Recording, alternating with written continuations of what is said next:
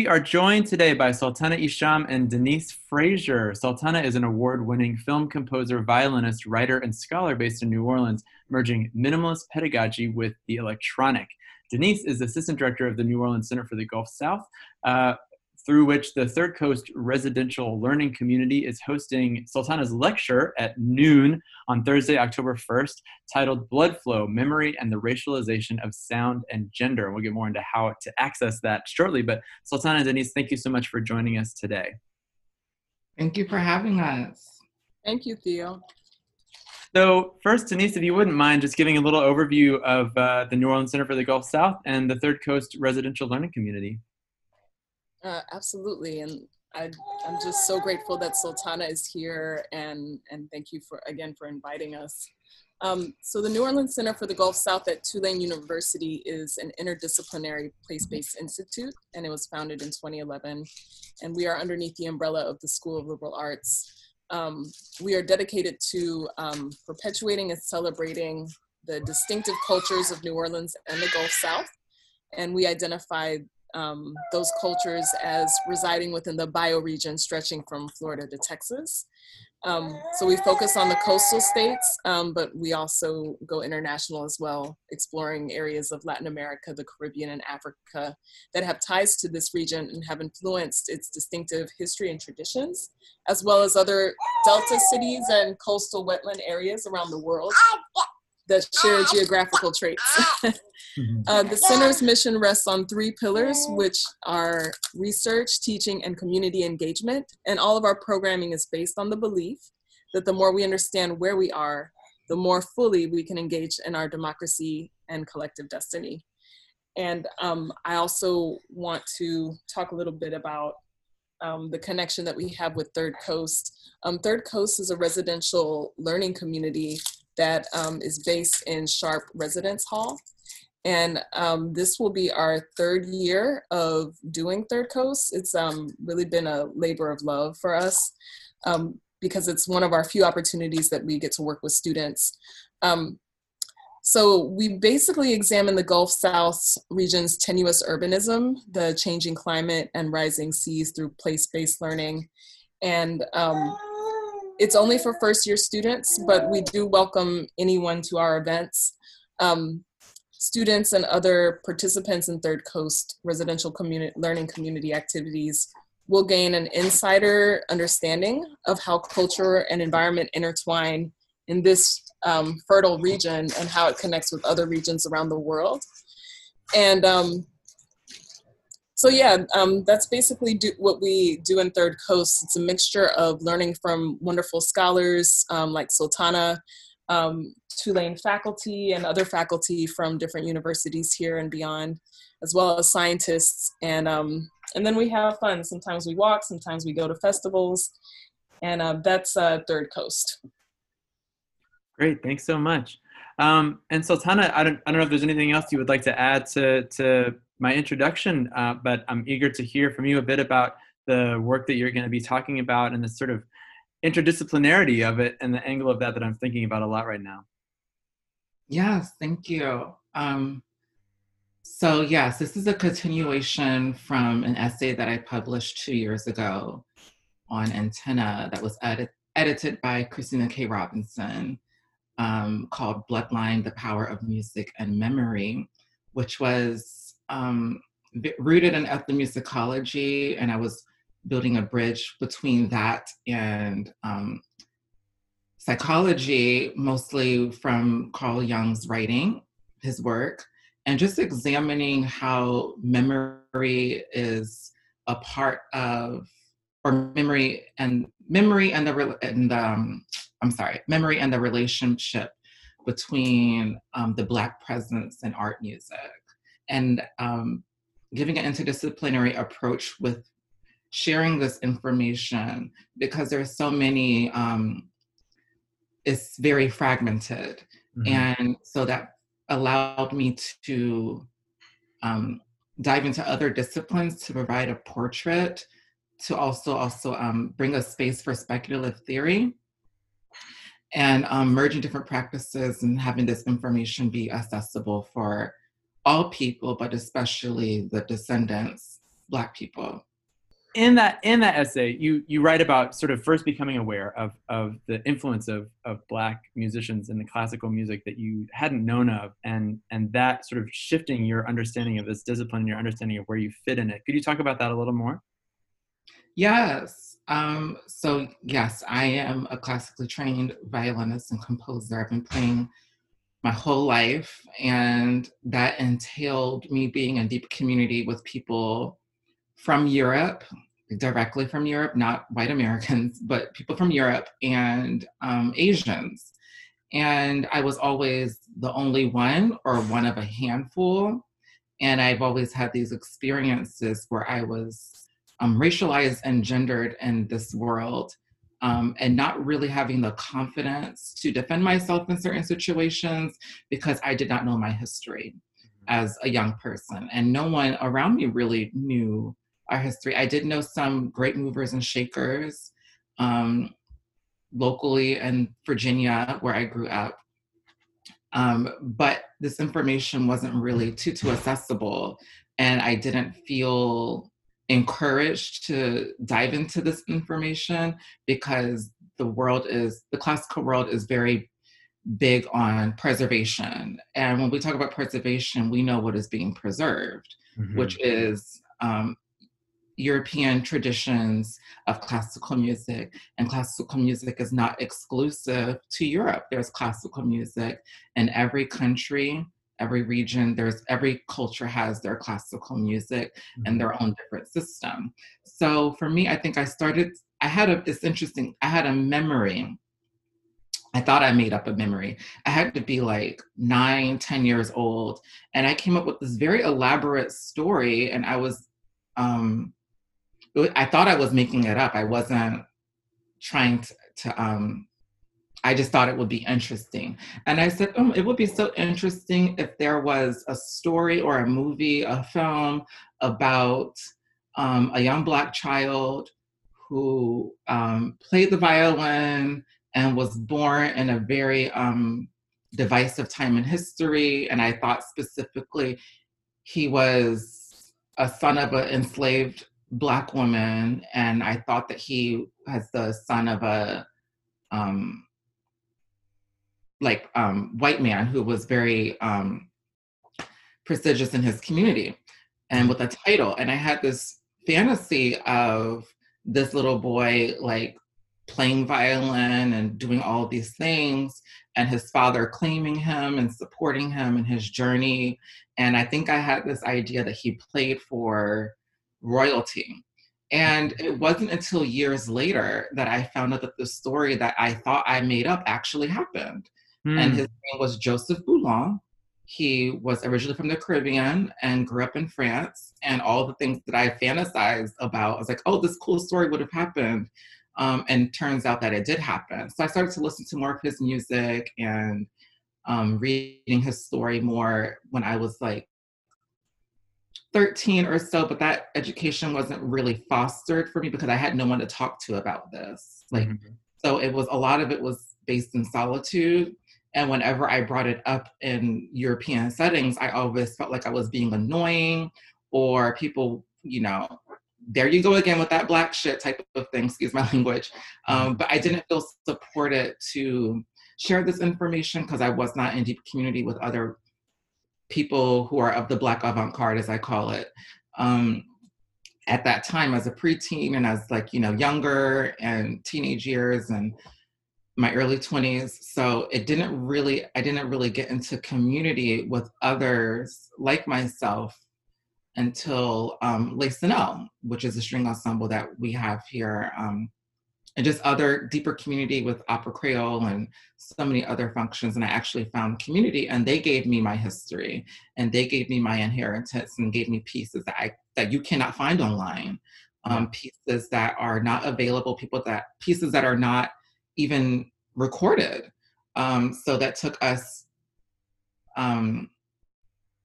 making it our own and modernizing it. But it was interesting because it all started from a memory that I thought I made up. I thought it was a story, and it turned out to be something that actually happened. So I started to investigate that relationship more and more, which led to, that essay bloodline and the continuation of that blood flow. Do you feel, I mean, so, you know, in the essay and your work, you're thinking about sort of intergenerational legacies of memory and intergenerational experiences of it, really. And do you feel that, you know, having this memory that feels like a fantasy that comes from inside of you ties into that directly? Yeah, definitely. For sure. I definitely, because as I was learning more and more, and specifically Creole folk tunes, when Mm-hmm. I started to learn Creole folk tunes more on my own, I just felt like it was so familiar. There was Yeah. something so familiar about it. And as I was listening to it, I felt like I already knew the song or the pieces. And um, it was really easy for me to learn them. It was easy for me to assume where it was going to go harmonically. It was instinct, honestly, for me. And wanted to observe that phenomena with this context of also ancestral trauma and Mm-hmm. what things have we chosen to forget out of survival, Mm-hmm. what things have we erased out of survival. So yeah, and this is me remembering all of these things is survival. At one point, it was about forgetting all of this information to survive and to impress the white avant-garde. But then when I broke out of that, um, I knew that it was imperative for me to adjust the default of my understanding of sound and music. And on that note, I mean, we're thinking about the talk that you're giving, blood flow, memory, and the racialization of sound and gender. And you know, you have been talking about how, you know, there's violence in sound, and there's projection Mhm. of gender in sound. And I wonder if you could relate that, you know, then to that idea of survival and erasure. Yes. So it's interesting. I've noticed how, in my experiences, people have always gendered me femininely because of what I did and which is true. Like, you know, I am a feminine person. I mean, I'm a woman. But it was interesting how my instrument, being a violinist, was something that it was almost like an adjective or something that was added because of my femininity. So it was interesting to me how people were gendering an instrument, you know, something that, and it's interesting how they gender it to be feminine when in actuality is in the classical world, the people that are the gatekeepers of this are always old white men. Mm-hmm. So, and it was interesting to see what instruments back in the 1800s and beyond. It was interesting for me to learn what instruments were assigned for certain genders. So pretty much every instrument a boy can play. I know a lot of people who are not from the classical world, they think that the flute is very feminine and all these other instruments. But men are the gatekeepers of this world. So I wanted to examine more of like the instruments that women were allowed to play and encouraged to play. And in the book Black Women in American Bands and Orchestra, written by D. Antoinette Handy, who was a flautist from New Orleans, she has one of my favorite books of all time, which a lot of my information comes from. She basically gives documentation and interviews with Black women of the Black avant-garde, members of the Black avant-garde. Mm-hmm. And something that was brought up was how back in the day, women were not encouraged to play anything other than piano or to be a vocalist. And this is all to aspire to a level of femininity. And even when we examine the practice of Black women orchestras, which we have a history of Black women orchestras in the South. And even those movements were led by men. Men were controlling, or there were a few that were actually founded by women, but a lot of them were founded by men. So I wanted to explore that dynamic more. And then also a sound, just recognizing how sound, and I use sound specifically over music, but sound specifically in relation to music has been racialized and gendered. So just by like the language and the terms that we use, for example, high art and pop art. Mm-hmm. High art is for classical people and jazz, because jazz has been institutionalized. And pop art is like, not as serious music. Mm-hmm. And also recognizing that the construct of the construct of genres are gendered. The word genre and gender come from the same root word in Latin, genus, which translates to race. So gender and genre mean the same thing. They look the same. It's the same, and they come from the same root word meaning race. So examining how like we have this binary of high art and pop art, black and white, but we also understand, well, I was taught that there were 5 great genres. And when you look at the 5 great genres, which are what people call classical, what people call jazz, pop, world music, and sacred music, you can see the coding with just those terms and seeing what genders and what races are allowed to make certain sounds and what genders and races are allowed to make other sounds, and also examining how they use that sound to be violent. Mm-hmm. Wow, this is making me think so much about, in my, I don't know, many pursuits, end up thinking about cultural anthropology and the constructions around it. And, I end up thinking about so much about how there's all these categories that end up being very coercive in structuring the way that we understand the world that really suit the interests and perspectives of, colonial, influential Western European white men. And I never thought about it in terms of genre like that, but it totally checks out, and it totally coerces, who people perceive as being allowed to make what music and what that music means. I'm just sort of getting back to what you're saying, but it's very powerful and very violent, I think. Mm-hmm. Yes. Could you talk a bit more about with the talk tomorrow, sort of what any other key elements that you would want people to be thinking about going into the talk tomorrow and to be considering? Yeah, there's going to be quite a few listening examples and some film examples examining how in film sound is used to, because I'm a film composer, and I'm extremely aware of the codes, the coding in film. And I wanted to invite people into a space for critical thinking about what the images they see and what sounds they hear.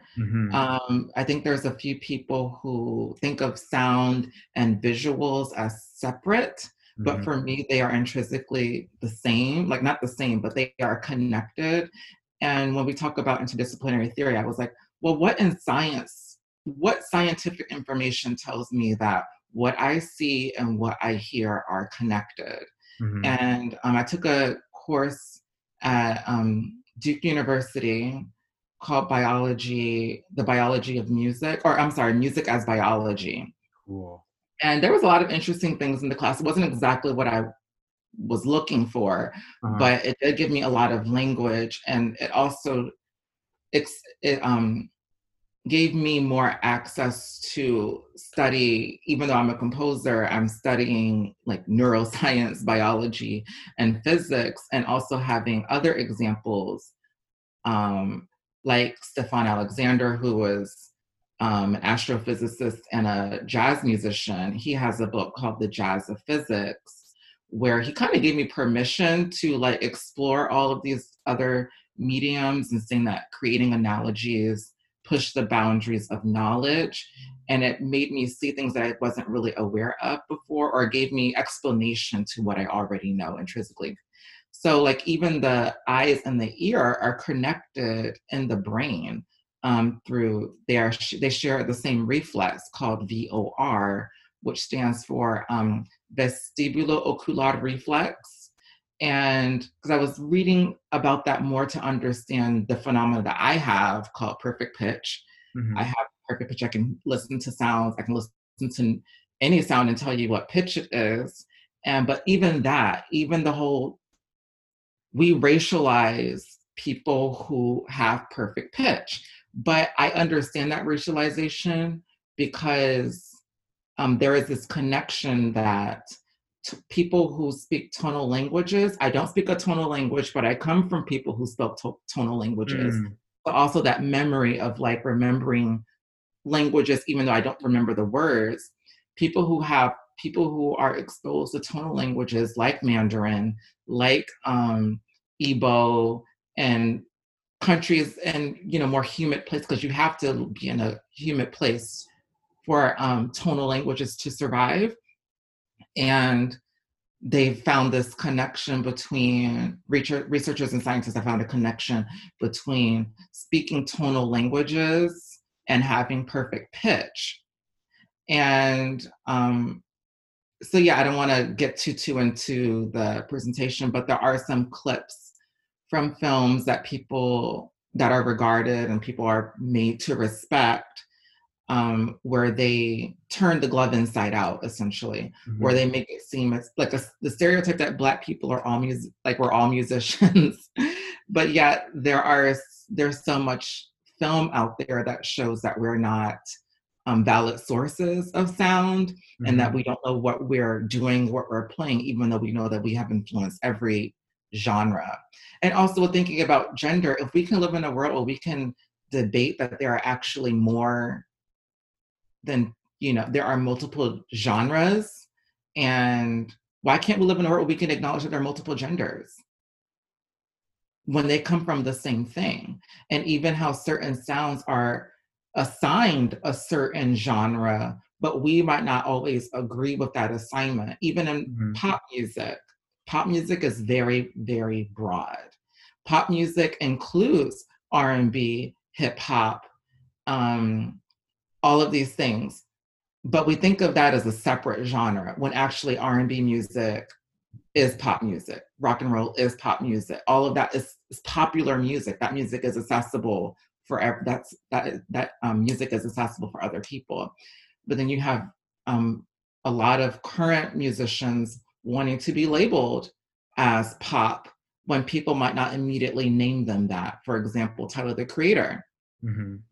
People call him a hip hop artist. A lot of Black men who are engaging, and women who are engaging in that specific discipline, are not really allowed to claim pop as an identity, even though that is what they are doing.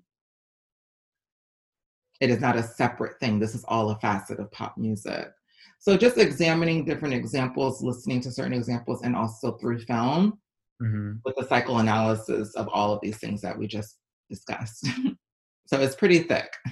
Yeah, I'm really excited about this talk. I'm thinking about something that you mentioned before we went on the record, and about this sort of, think about pop music and the industry, sort of hegemony of the industry that does this thing that the way that you put, I forget exactly earlier, was erasing influence and inheriting legacies. Just not giving credit to the complexity of influence that goes into music that happens around us today, and the tremendous implications of that. Yes.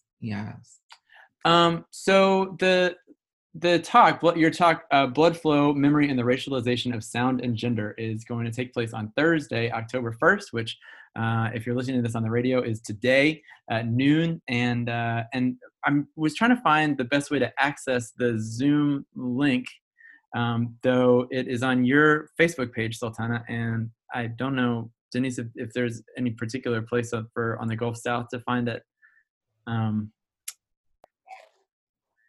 Absolutely. You can find it on our Facebook. We have the flyer on Facebook for New Orleans Center for the Gulf South at NOLA Gulf South, and then also on our Instagram, NOLA Gulf South, and also on our Twitter at NOCGS. Or you can email gulfsouth@tulane.edu if you would like for us to email you the direct link. Sultana Isham and Denise Frazier, thank you both so much for speaking with me today. Thank you for having us.